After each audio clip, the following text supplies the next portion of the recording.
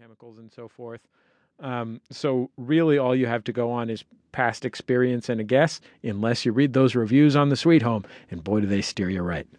Yeah, the Sweet Home, I got to say this, though, since you brought it up, and there hasn't, how far into this are we? 9 minutes? Yeah. We haven't made a single New England reference. So let me point out that the highest recommended sheets on the Sweet Home, it may be revised, I'm not going to look at it right now, but it may be revised since the last time I looked at it, are produced by a company in Maine called LL Bean. And there was a little bit of a ruckus because our president, Donald Trump, threw some praise/shade at LL Bean on Twitter recently, causing everyone to say, everyone boycott LL Bean. I want to clarify. I talked to my man, Alex Steed, up at the Portland Press Herald, journalist up there, good dude, good blogger. And he pointed out, no. Linda Bean, who is like the granddaughter of the original Lyle Leverett or whatever, I believe Lois Lane Bean or whatever. Ladies Love Bean. Ladies Love Bean, yeah. Exactly. She is really into Trump, and she runs a lobster roll stand on the premises, but is only a member of the board. And the company itself has no political affiliation, and though she gave a whole bunch of money to Trump, that doesn't mean that you have to boycott LL Bean. That said, you can get sheets, whatever the Sweet Home recommends, go ahead and do it. Even if they recommend that you buy from a war criminal. No, don't do that. I did buy, I have to admit, a Slobodan Milosevic blender. Yeah, that's true.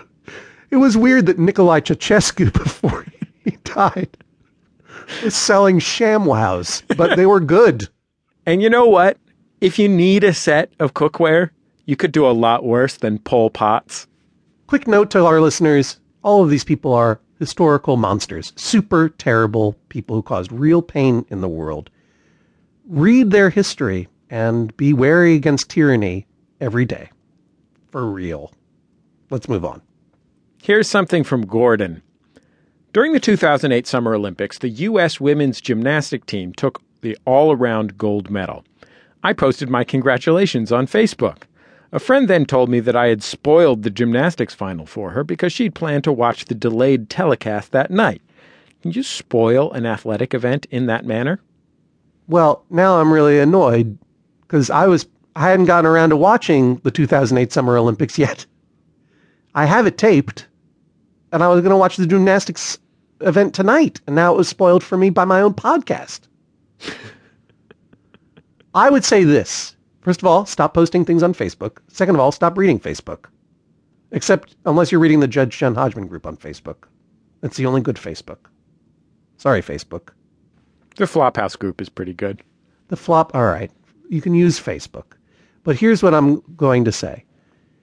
Though I have no interest in sports, I do think I have become attuned to the sensitivity of people who aren't able to watch sporting events live. And normally I would say, if you can't get around to watching a thing, then don't look at media that might spoil it for you, because sports is one of the last bit of culture that people watch in real time in a televised manner. And that's the risk you take. You go out there into the world after a sports game has happened.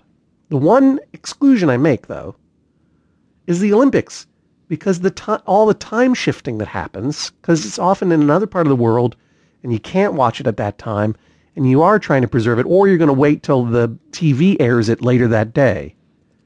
So while I do think that Gordon's friend should have been more careful and expecting to be spoiled, Gordon was not particularly sensitive to this reality when he posted this thing on Facebook. And so I find in favor of his friend, and I find against Gordon.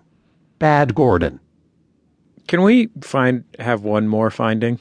Yeah, of course. Against the yahoos who buy the television rights to the Olympics and then don't broadcast them live as all sporting events should be broadcast?